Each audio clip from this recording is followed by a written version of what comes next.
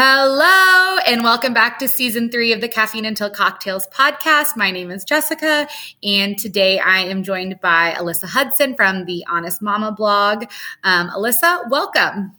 Hi, thanks for having me on again.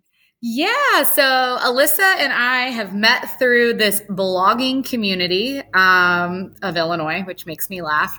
I don't know why it makes me laugh, but I think that you can always connect with people on this level.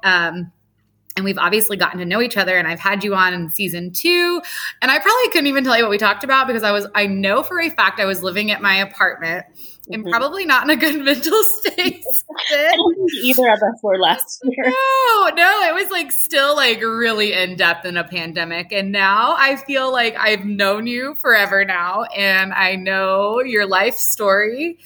And it's just crazy to like be able to connect on such a deeper level than just like that surface of social media too. Yeah, it really is. I feel like we've talked about that before, but with the blog, you really do develop relationships with people. And I feel like we understand each other because we both do this weird, like, what do you call it? Micro-influencing or whatever. Yeah, and exactly. It's just a weird world to live in, but it's a very weird world to live in. I mean, you and I have talked about this, like, we influence in like small towns, but we're from small towns, and I can't take myself seriously some days. I don't know about you. Yeah, exactly. It's an interesting, it's when people recognize you and you're like, oh God, they know me.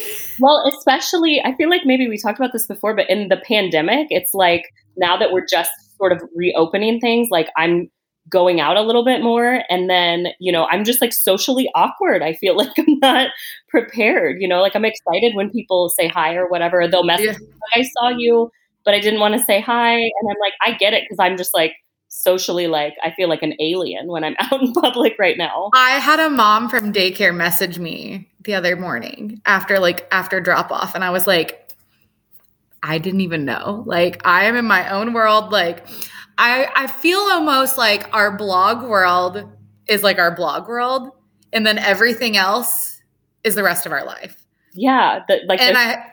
There's so much left out. Yeah.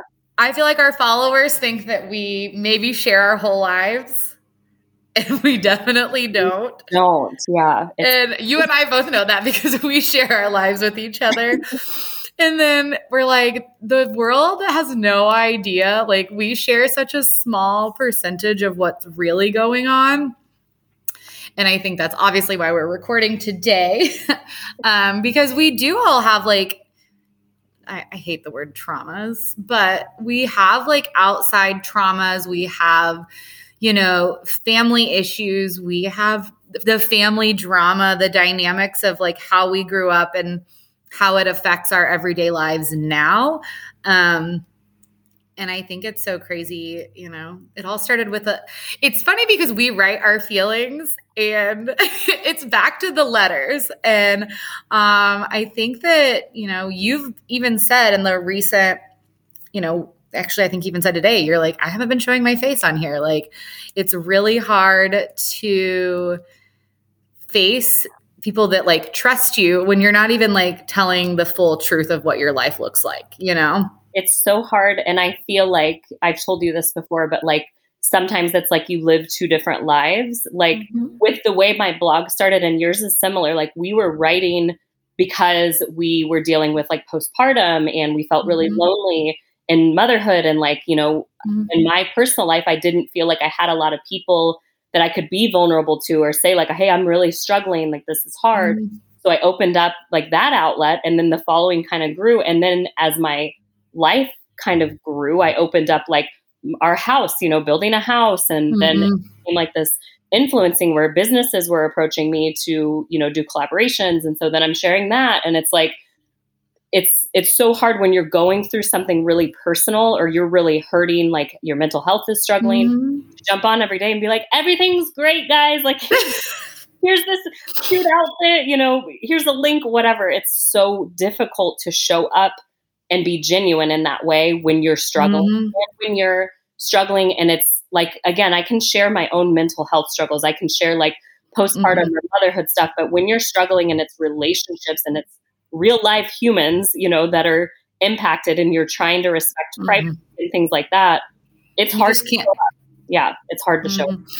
I put on my stories last night. I shouldn't laugh at this, but I laugh at myself having a Minty bee. But I love this product. Like that's literally, and that's all I can get out. That's all that I can formulate in this very moment, because that's all the energy I have. So I think when we go through big events in our lives, it's hard to continue to show up when there's so much stress on you. And it's not just you involved, it affects every person, outlet, things of that nature. Alyssa, I don't know how you want to get into this, because you want to share your story and kind of, inside of what has been going on in your life. Do you want to start high school and, turning into a single independent woman? I try, I've shared some things on the blog, some of my stories from my past. A lot of things I don't dive too deep. That's for therapy, I don't dive too deep into publicly, but I have shared, I guess recently, I've shared some more, I hate to call it, but it's vague booking, on Facebook when people put up a status and you're like, cheese and peas, going through something hard. So I feel like that's all I've been able to get out recently is things memes or whatever, things that I've been struggling with personal relationships and, growing up with, I guess, generational trauma and I'm a really highly sensitive person. And so I've just kind of discovered that over the past few years, really through therapy and getting to know my personality. And so I have been really independent in my adulthood because of, situations that went on in my childhood and basically kind of have tried to pave my own path and get to know who I am. And in the past few years of therapy, unraveling things that went on in my childhood that I didn't even maybe realize were traumatic or were not okay or you're that wasn't just normal. That wasn't just a normal childhood. It's so interesting because you learn a lot about yourself even throughout my adulthood, looking from the time I was 18 to even 30, how much I had toxic traits, that because it was engraved in me or that's just all that I knew. And seeing my husband who grew up in what I would consider a normal, healthy, emotionally stable, and it just the different, the contrast in our personalities and our upbringing and, just kind of walking through that with him, we met in high school, but we didn't start dating until I was in college. And so he's been in my life since I was 18. And that's kind of when I became independent and he was there through all of the rough stuff. And it's just been interesting to get to know myself and, again, contrasting it to his life and how different it is when you grow up with a lot of trauma. Yeah. How do you think it played a huge part on dating or getting into that marriage aspect? I think for me, looking back, I think we met at the right time. My husband and I met at the right time because in the past, in high school, teenage years, I picked the wrong people. You go through every relationship for a reason, but we wouldn't have lasted before. But I met him at a time where I was really vulnerable.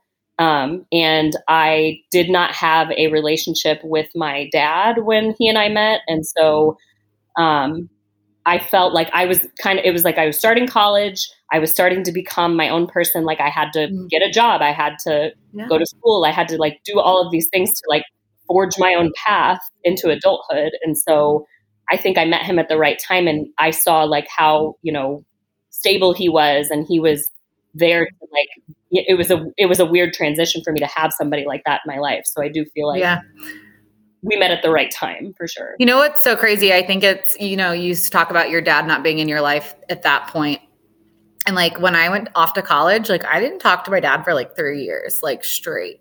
And I think it's just so crazy to see those relationships and like looking back, like would my marriage turned out different if like I had really faced all that as well, you know? Yeah.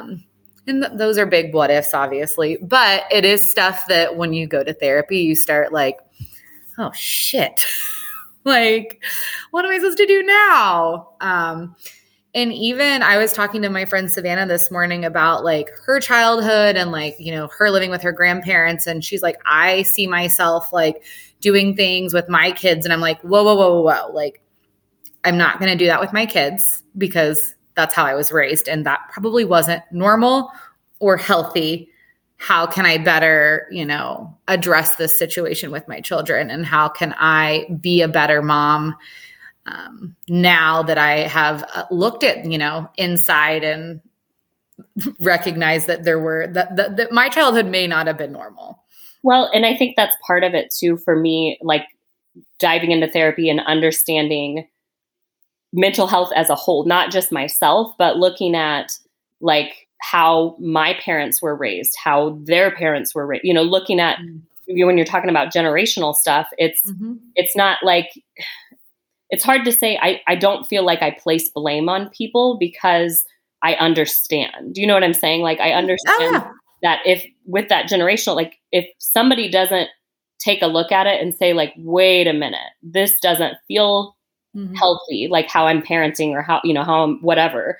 I feel like for me, it was the blog, even starting the blog out when Everly was born it was an opportunity. It was like therapy for me. It was an opportunity for me to talk about what I was struggling with and talk about how can I overcome this? How can I do better for her? And that's literally since I found out I was pregnant with her, that's been it's your outlet. One job. Yeah. It's been for me is to like learn more about myself and do better for her. And I feel like it's this constant, I'm never going to stop trying to learn more and do better for her. But I think it just takes one person to, you know, within generations and generations of people to stop and say, wait a second, like we're going to stop this. How do we do better for our kids and give them a physically and emotionally safe space environment? Yeah. I think our generation of moms in general are very like in tune with that. Like we are not going to allow our children to not be able to vocalize their feelings, especially as like the mom of a boy. It is so common for boys to just be told like, put your feelings away. My ex-husband was very much that. He wasn't allowed to cry. He wasn't allowed to show emotion. He wasn't allowed to feel. And I literally, when Elliot gets upset, those are things I say to him. I say like, okay, what do you want to talk about it? Like what, I mean, he's 3, but still, I mean, he has big feelings and maybe he just doesn't understand what's going on. If I can just give him an outlet and be his safe place, I would rather be that for him. So then when he is 30 and goes through a breakup or is trying to get married, he is able to be that emotionally stable partner for his partner. Absolutely. You know? And that's something even with the past few years of my therapy experience has been really eye-opening for my husband too. Because I was raised more like probably more masculine in terms of like I wasn't allowed, you know, we weren't crying was like you know, you got to be strong, you got to push through things. Yeah. And sort of with kids, I think a lot of times we look at little kids and we expect them to like not have feelings. You know, it's like stop crying. Why are you crying? Like rushing them through all of these things rather than just taking a little bit of extra time and talking about it.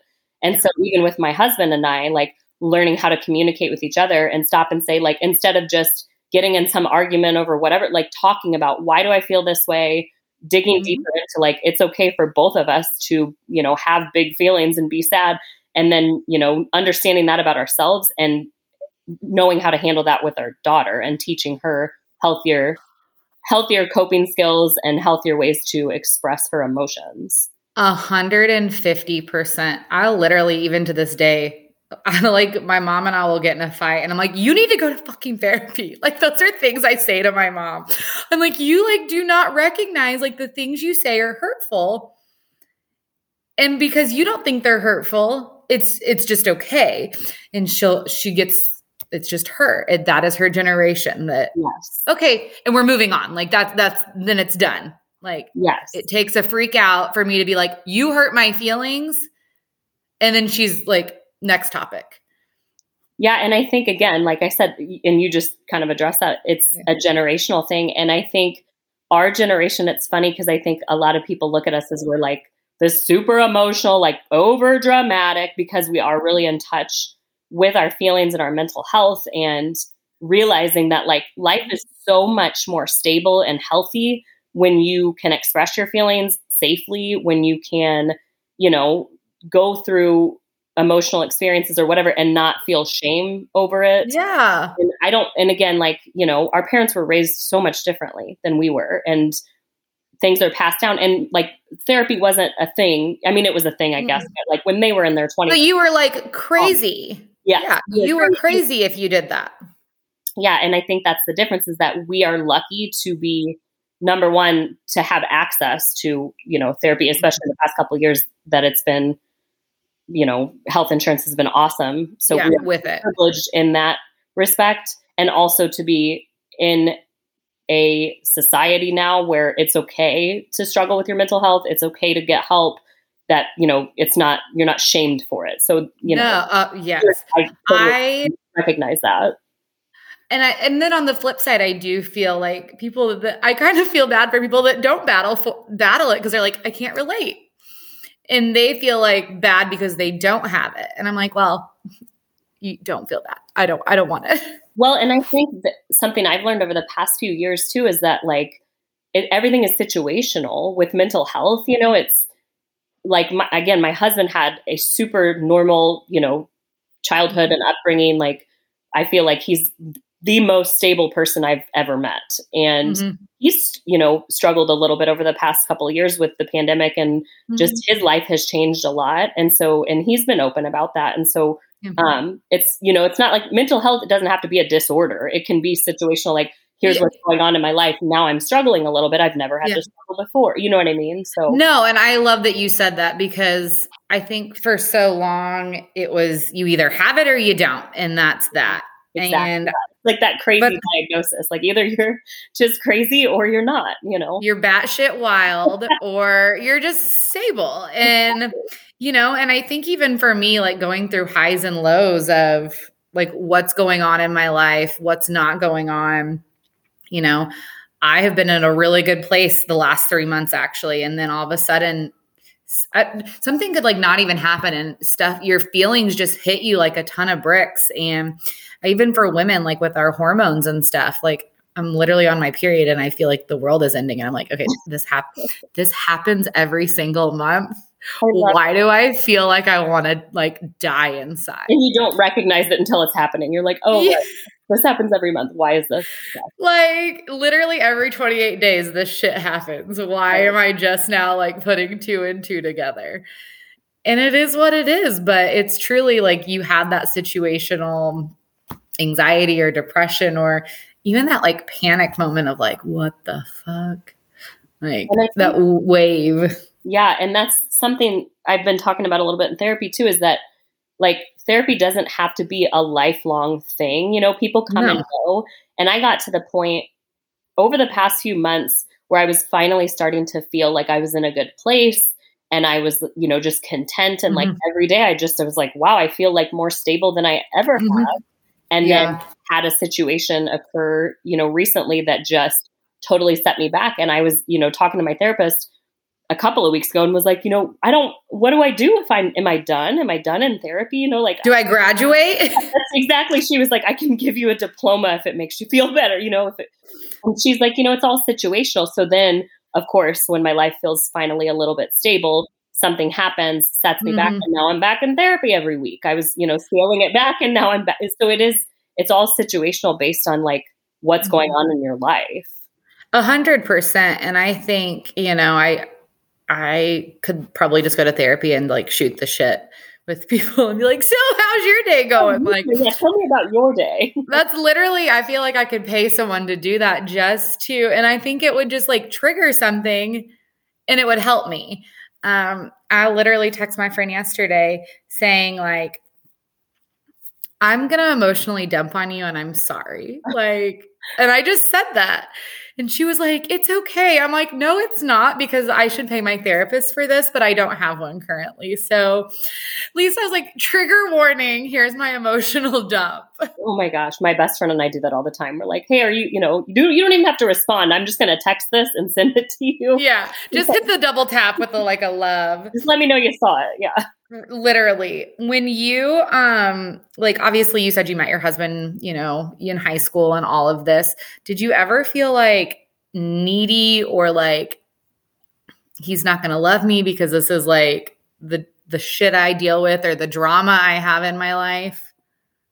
Yeah, for sure. Early on in our marriage, it was an ongoing, I wouldn't say argument. We're not big arguers. Like, it was a disagreement that discussions more often than not. And so it was basically our inability to communicate about things. So like, if I was having a family issue, I would vent it to him, but never really like solve it myself. I would complain and he would basically get to the point where he was like, do something about it or deal with it. And I'm like, that's not what I need. Like, that's not what I need from you to tell me what am I going to do about it? And so it was this back and forth, like once a month or once every couple of months where I'm like, this is what's happening. I'm so upset or I'm so frustrated. And he's like, do something or don't. This is the same conversation we have over and over and over. So it got to the point where I was like, I feel like I can't even vent about what's going on, and really, I would say over the past few years, like we've learned how to communicate, and he now understands like the depth of some of the things that I've been dealing with my whole life, and so he's way more understanding, when I'm struggling or what, way more emotionally available rather than just saying like, do something or don't, Yeah. But I think that I'm reading this email you sent me yesterday. So even like you two, I feel like y'all both have two different personality types, and how you probably handle those situations are just different. And obviously he's very, let's do something about it. And you're like, I just want to cry and be mad. And I get that. Like, sometimes that's what you want to do. Well, I think that's funny too, because that's part of like any relationship is like, you don't always have to solve problems. And I think like with our girl friendships, girls know that. Like, we know if we're venting, it's just like, yeah, girl, I hear you. I hate them. Let's slash their tires. Like, what are we doing? It sucks. I get it. But I think a lot of times, like my husband, his personality, like his Enneagram, I'm a big Enneagram nerd. I know you are. He's a 2. And so he's a helper. He's a fixer. He wants to see his people happy. And so he constantly feels like if I'm upset or I'm venting about something, like he wants to swoop in and fix it. And he wants to make it better. Yeah. And so it's been this ongoing conversation in our marriage over the past few years where it's like, you don't have to fix this. I just need you to sit with me in the hard and understand that I'm struggling and just be there and hold my hand or just listen or whatever. And so it's been like a learning experience for us on how to communicate and understand each other. I think you and your husband, just from like what you've told me, I think that's so freaking amazing, because that is probably when I feel like if every married couple did that, like a whole new part of their relationship would open up. Like, do you need me to do something or just be here? Yeah. And I think that is so big. And that's something I learned after my divorce, that's something that you should probably use in that relationship. But I think it goes so far.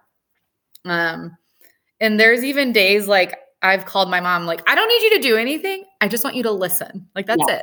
Yeah. That's all I need. Yeah. Don't tell me I'm over. I don't want your input. Exactly. I just want to vent for a second. This is a safe space. Yes. And I know it's secure. So, and that's where I've come to with my mom. Like, I don't want your opinion because I probably won't agree with it, but just listen to me cry. Thank you. Right. And then we're done. And ultimately, no one else can fix your problems for you. You know what I mean? You can't force someone to go to therapy. You can't force people to change or, whatever. So that's the thing is I think sometimes like that's what we need is just someone to sit with us when we're struggling. And I think, my mom is my safe place, like makes me cry. Like I told you I was going to cry today. She is my safe space. and she's the one that knows everything. So to just please listen, please be there. That's sometimes all you do need, you know? And that's my person. At the end of the day, that's my person. And she literally said that, I'm your person. Oh, I was like, well, I love you're that. right. So, you know, I like get emotional about it because she's been gone for 2 months in Florida. And I'm like, I'm mad at you right now. Like, come home. Like, I need you. Florida with her. Right. And I'm like, I don't like this because I can't come with you. You know, I can't retire yet. What the hell? This isn't fair. Right. Which is terrible. I shouldn't say that, but it's the truth. You know, we have our people, and I think that your husband is that for you. And I like adore that. I told you, I was like, please adopt me. I'll just move in with you guys. I'll be Everly's big sister. God. Yes, please. I think, I mean, I try, like, I don't know how, like, I have shared blog posts and things about our marriage and, like, you know, how far we've come in our relationship. And it's taken a lot of work, you know, like, again, I don't think we were never like on the brink of divorce or like major arguers or anything like that. But I would say for sure over the past several years, our marriage is completely different than it was in our early days. And like, something I've learned in therapy just over the past 6 months, even, like, is that my mom and I are super close. Like, I consider her one of my best friends, but you know, my relationship, my husband's my person. Like you said, I've had to learn over the past few months in therapy that I have felt really isolated in a lot of scenarios. And at the end of the day, if he's here and my daughter's here and we're healthy and we're okay, like, that's all that matters. Like, we will survive anything as long as we're together, you know? Yeah. So that's how I feel about him. Like, he's, you know, we're it for each other. Like, you know, we've got friends and other family members and stuff, but it's like, if everything else comes crashing down around us, like this, we're going to hold each other's hand as everything falls down around us. Yeah. And I love that about you guys. And that's something that even in your, like, you guys always prioritize your date nights. And I think that's like the freaking best, like the coolest thing ever. Like, every week I'm like, all right, where's Alyssa? Where are they going on date night? Like, what are we doing? I feel like along for the ride. And I just think that's cool because I think so often we're like, never stop dating your husband, never stop dating your husband. And you haven't. And I love that. Like, even through everything, you have prioritized that relationship. And I think that's so freaking cool. Well, and we have my mom to thank for a lot of that too. Cause my mom, like, she's been amazing with my daughter. Her and I have had a lot of like conversations about, you know, her, like, how she grew up and how she, you know, raised her kids and things that maybe I think she would do differently now, like knowing what she knows. Yeah. So like I see the way that she is with my daughter as like her opportunity to do it again and do it better. Do you know what I mean? Yeah. They 100%. So like she takes her once a week. And so we get our date night, and Everly absolutely loves going to my mom's, and they get to spend time together. And so that's nice that we have that option. Cause I know a lot of people, I mean, you have to pay a babysitter, you've got to find somebody once a week to do that. Yeah. So we have been fortunate in that aspect for sure that we get that opportunity because of my mom.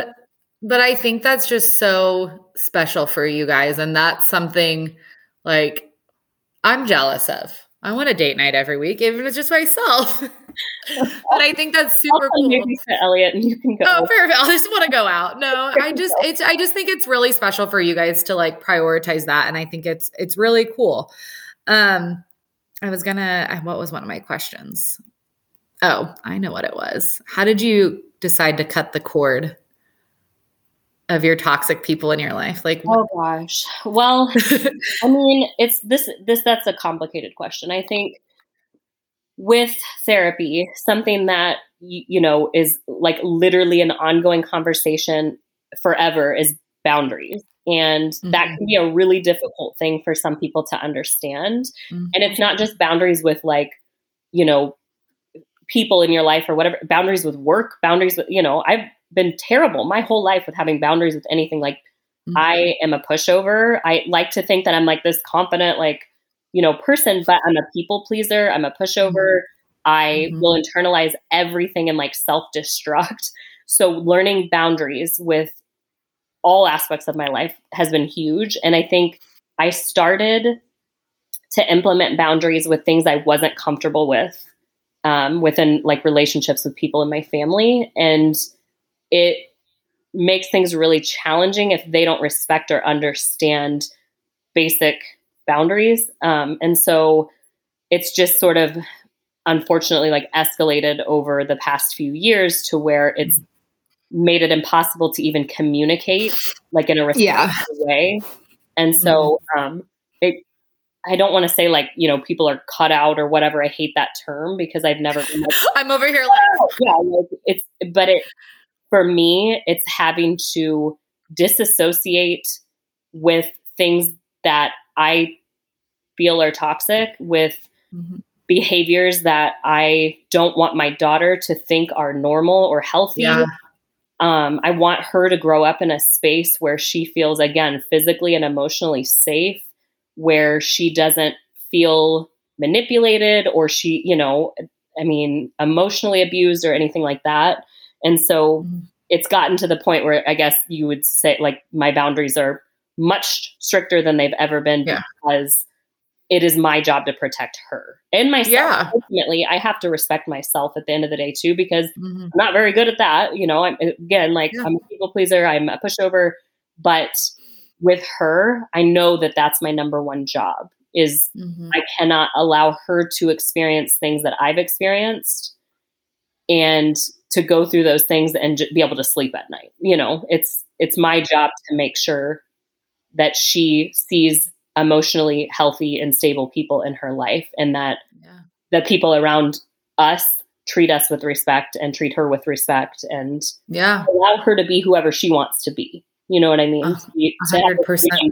To choose, and for us just to kind of show up and be there to support her and not control her or manipulate her. That just you just hit home for me. You're just bringing it back for me. I think that, I've told you the letters that I received from my family when I was going through like shit with my grandparents and my dad. And, I had to go to court with my dad, and it was just a shit show. And, people were like, I can't believe you don't talk to your dad. And I'm like, I don't have the emotional capacity to deal with that right now. And sometimes that's what I had to do that. I had to take a step back and, I had to respect myself, and I had to take care of myself, because if I didn't, it would have eaten me alive. And, it was a long few years of not talking to my family, and things are better now. But if that behavior would have continued, I would have continued keeping that line drawn. And, if that behavior ever crept into my son's life, oh, hell no, Well, and it's what's mind-boggling to me, I guess, is that just the lack of empathy or respect. Sometimes, like you said, you've received like letters from family members that maybe disagree with how you're handling your personal stuff. And And to me, I'm like, I can't ever imagine overstepping that bound with anybody, because no one understands what you go through day in and day out. No one knows the intricacies of your relationships, of conversations that happen behind closed doors. No one, about anybody. We don't know the inner workings of other people's lives. And so I can't imagine ever overstepping that boundary with somebody. And also the lack of respect, I guess, just to not even try to understand. I guess I don't even expect people to try to understand really complex relationships, but I know that nobody wakes up on a random Wednesday morning and says, I'm just going to disassociate with everything that's familiar to me, with everything I've ever known. I'm just going to isolate myself. And that just sounds like a fun way to spend my life. Yeah, right. Not if you really think about it, again, assuming everybody's emotionally like stable and rational, which I know isn't the case, but really break it down. It's like, this is not something that people just wake up and say like, hey, I'm such a malicious person that I want, I'm done to hurt other people, or that I want, it's like, I just want respect for my own life, for myself. I want to be treated with respect. I want empathetic people in my life that can sit, even in friendships, or whether it be with my mom or my husband or anybody. I want to be able to have a conversation if something is bothering me, or vice versa. I want people to be able to come to me and say, hey, you did this and it hurt, or, this is how that impacted me. And I will be the first to say, I'm sorry. Like, how can we get through this? Move past this. Yeah. How can we make this better? If people aren't willing to do that, or to take accountability, or to at least have empathy with things, I don't want those types of relationships in my life. 100%. I like, there have been days that I've been with my family, like at a dinner, and they'll say stuff and I'm like, absolutely not. We are not doing this. I'm already the black sheep of the family because I've done it once and been like, shut up. We're not talking about this. And then you get a divorce of the Christian family, and then you're even more the black sheep. So now I'm like, what are they going to do? Kick me out? Already happened once. Like, I'll just keep running my mouth and keep like telling them like, this is not normal. This is not right. This is what is. Like, this is what I expect from my son. And this is what we're doing. Well, and I think that's the hard part for me is that we share our lives, we chose that outlet, but we don't share it all. And I have respected privacy of other people. I've not like thrown out people's names or given specific stories about all these terrible things or whatever. I've respected that. And a lot of times that's like, I go into hiding because I can't show up. I can't, you know what I mean? It's like when I don't get on for a while, or I don't write out all of these things, it's because I'm processing and I'm trying to respect other people that maybe don't even have that respect for me. I wish that I had more courage, to stand up for myself. But at the same time, it's almost more exhausting too. Like, to have the emotional capacity and strength to be like, F all of you, that's exhausting too. Yeah.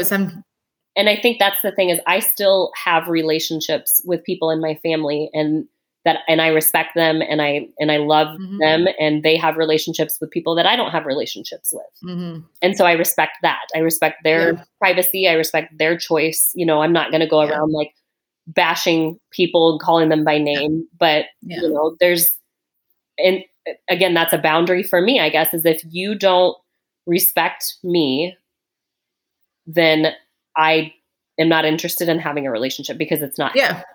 But I think for you, I think that obviously these people that you don't speak with, and they've obviously said awful things to you about how, can I say that they called you fake for not sharing stuff?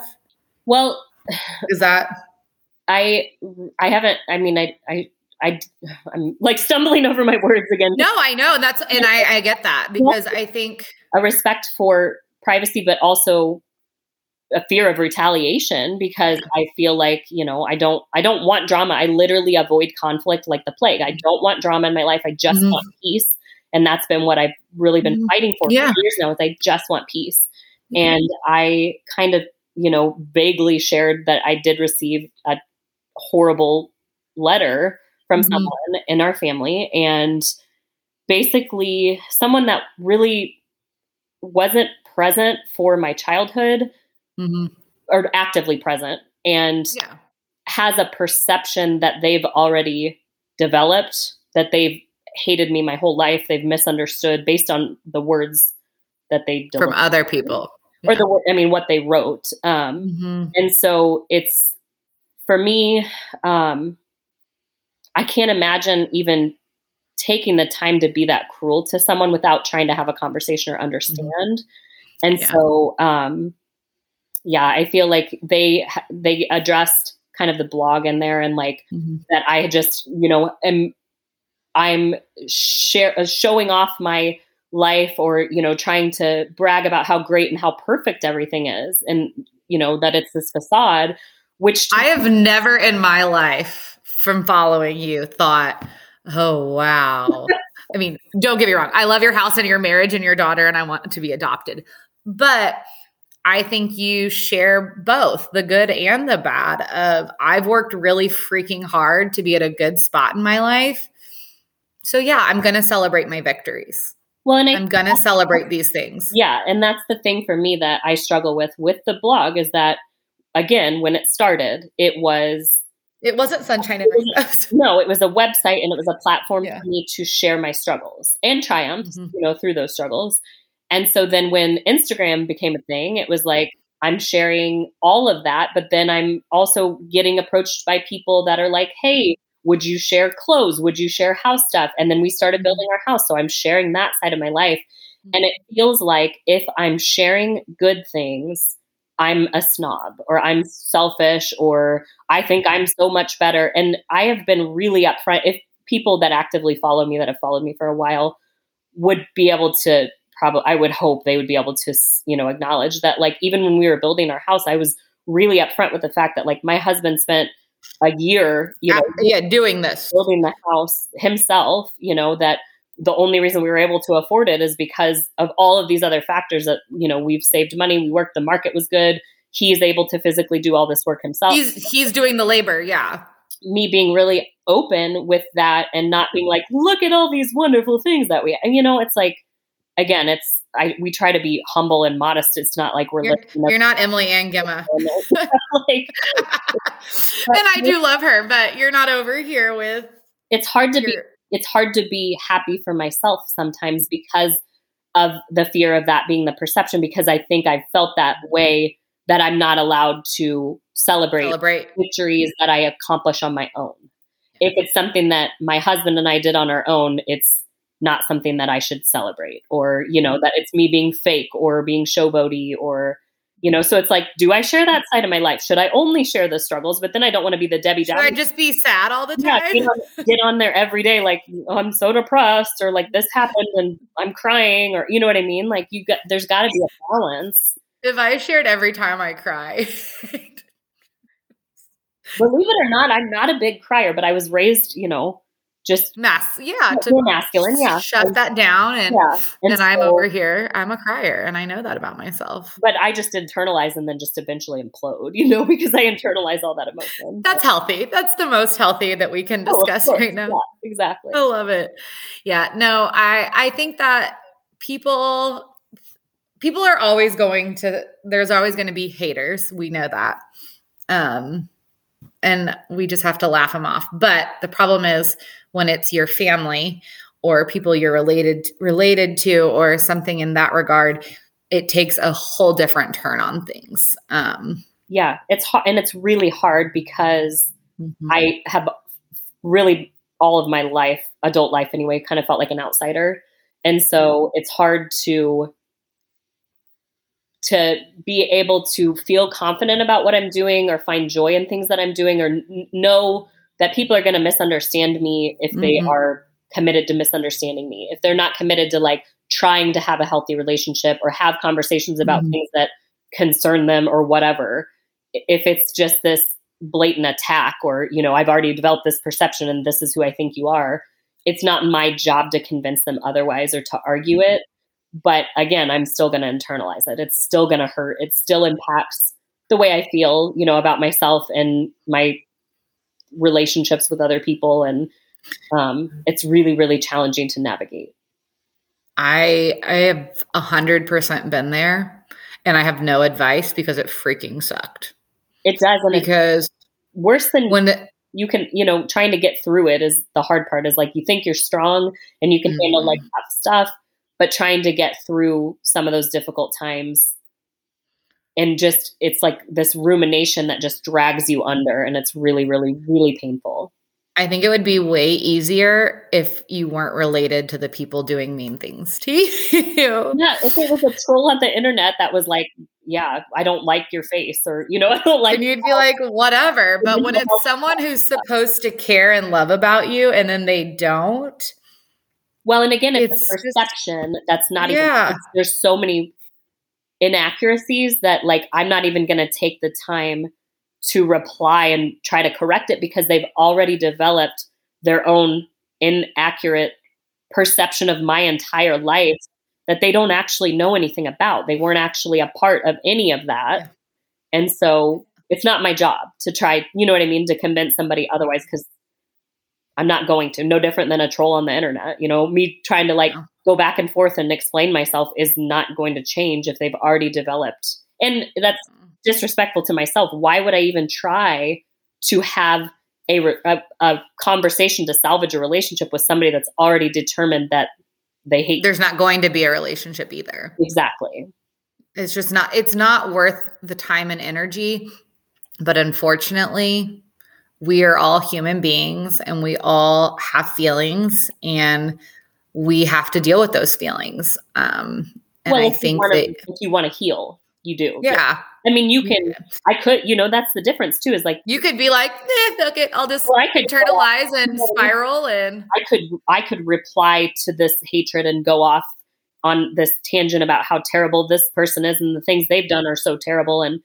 But number one, I don't have that kind of cruelty inside my body to try to destroy somebody who's obviously already hurting, because if they're surrounded by chaos all the time and they are hurting other people, like it's a consistent pattern of behavior, they're hurting inside. Like that's on them. It's, you know what I mean? That if you don't heal, you're just going to take everybody else down with you.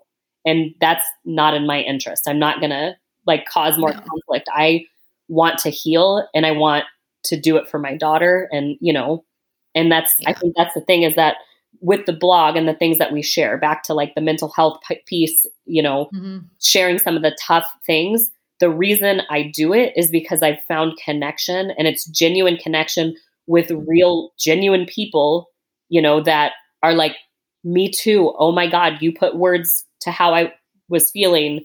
Or literally, again, I didn't share specifics about the letter that I received, but I shared kind of a vague, like, you know, I'm hurting, like this sucks, I'm hurting.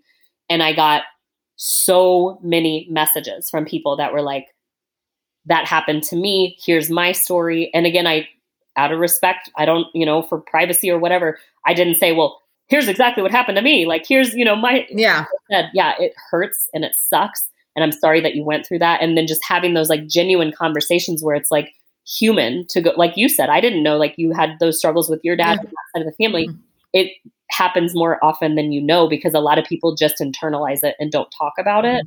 And so for me, it all goes back to that piece of like, let's normalize, you know, the fact that it's okay to go through. People are crazy. Yes. And it's okay to go through that stuff and to heal from it. You know, I know I'm not going to die from these experiences. I know it's not going to take me down, or like it's not touching my family. It's not touching my daughter. It's not going to ruin my marriage. So like the things that keep me grounded are not going to change, but I'm hurting and I'm going to have to process that pain on my own. And again, that feeling of isolation, and like, if it's just us three, like that's okay. You know, it's that whole experience.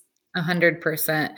And I mean, even when you emailed me yesterday, I was like, shut the fuck up. I got a letter too. It's like, and it's wild to me. It's mind boggling to me that there's that many people in the world that just send handwritten letters to other people, or that like just, and again, go back to generational trauma. That's probably commonplace with how they were raised, or they're used to being in chaos and drama and arguments and everything else. And it's okay to like verbally attack other people or bring people down, you know, like that's okay. Or to assume that you know anything about the inner workings of somebody's private life and private relationships, you know? Yeah. I'll never forget when I got mine. I was at work. Like I was working at a pizza place in Marion, and they were like, hey, somebody dropped off a letter for you. I was like 19, I think, at the time. And I was like, what? And it was like legal pad, front and back, like 3 pages. And I was like, this is not even real. And I didn't have the emotional capacity at that time either to deal with that. Isn't it always I feel like it's always the worst timing when that shit hits. It's like, it was, let's see, almost 3 weeks ago when it was an email. I call it a letter because it was like a novel of an email. and, written out like a letter. And so I was sitting at Everly's dance competition, and it was her first performance. She's getting ready to take the stage. I sat down and got a notification and was like, and it's somebody I haven't had a relationship with in several years, that I've boundaries with because of concerns about the way that they treat other people. And so of course I saw it and was like, you've got to be kidding me. And I was sane enough and know enough from history that I wasn't going to open it and let it ruin. Like that can marinate a little. Yeah, I'm going to wait till I'm like sitting down later on to even, maybe I should have just addressed that. I should have just deleted it and not even delete it. But it's like, it's always the worst timing when you're like doing really good and like things feel like they're going well. And then it's like this bomb that just tries to derail you. Yeah. But I think that you do such a good job. I've told you that over and over. And I think that you continue to do such a good job with protecting Everly, protecting your stability in your marriage and recognizing that shit's not normal. And you have to get rid of that toxicity and set those boundaries of what is not acceptable in your life currently. And I think that takes a lot, and you've worked really hard on that, and you should be proud of yourself. I appreciate that. I think, it's interesting because I think like the moment it kind of clicked for me was maybe, I don't remember how many months ago, I had a dream, and it was so vivid. Like I was in a pool, like my childhood house in the pool. And Everly and I were swimming and like laughing, and Clayton was standing up above us, like looking down, and we're all happy. And then there were snakes in the pool, and I realized it, but we didn't have time to get out. Like they were swimming towards us.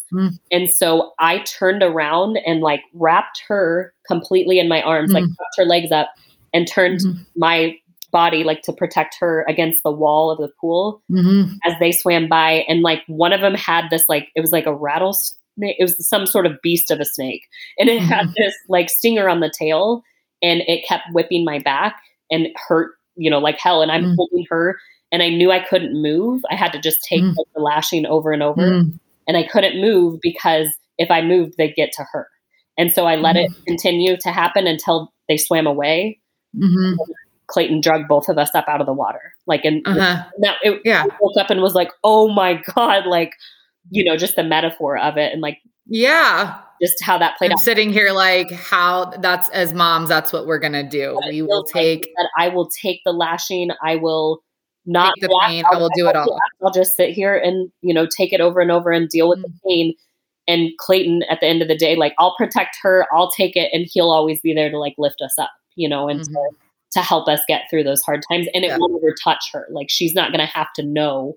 Maybe when it's even going on, when she's an adult, maybe, I'm sure we'll have conversations like at some point about, my life or whatever, when she's mature enough to have those conversations, but she never has to know that. She doesn't, in her mind, I hope that she grows up and has a normal childhood, or, she'll be in therapy at some point. I hope for her, that she'll have to navigate like setting boundaries or things that she might struggle with, but it's not going to be generational trauma that she's trying to heal from, because she's just trying to be a better person is what our goal is for our kids, is that they're not having to internalize the shit they're dealing with from us, that instead they're getting good from us. And then we're going to help them become better people by, teaching them to set boundaries and process their feelings and their emotions. And how can you be a better person by just going to therapy and like process stuff and being empathetic, like we talked about earlier, being an empathetic person for people around you, that,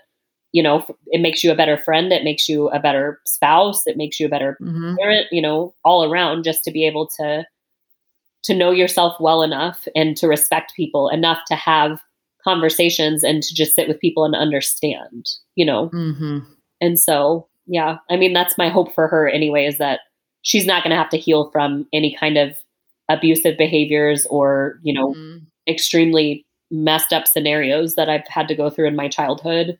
That's not going to be her story. And, no, that's my job. But I think to protect her from that.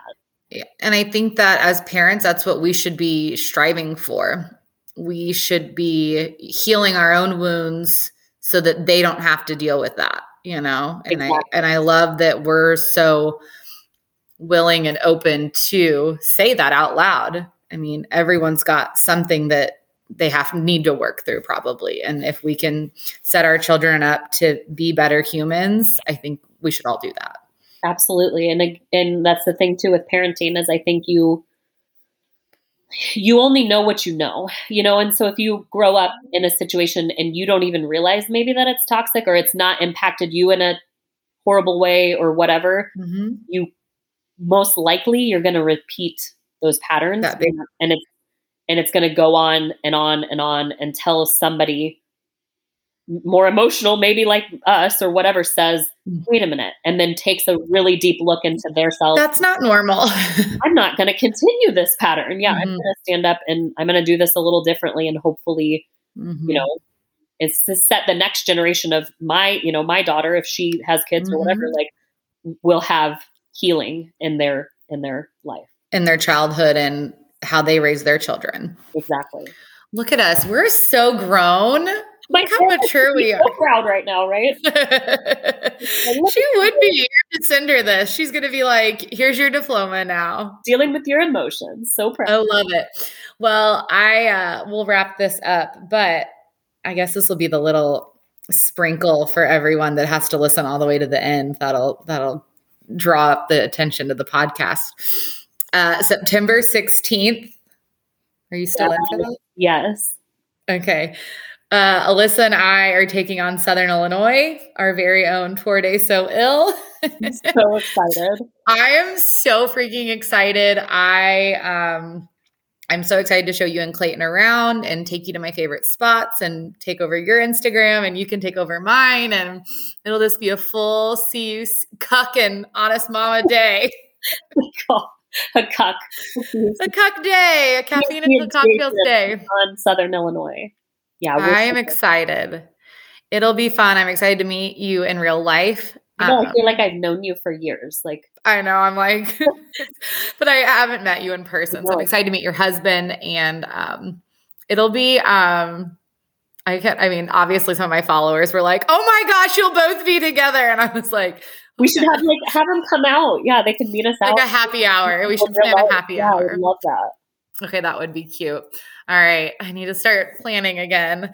But thank you, Alyssa. I appreciate it. I'm sorry I cried. I knew that was coming. I warned you. You're emotionally in tune. It's okay. Thank you. Thank you for having me on. This felt like a therapy session in another. Good. You needed it. Well, have a good day, everybody, and we'll chat soon.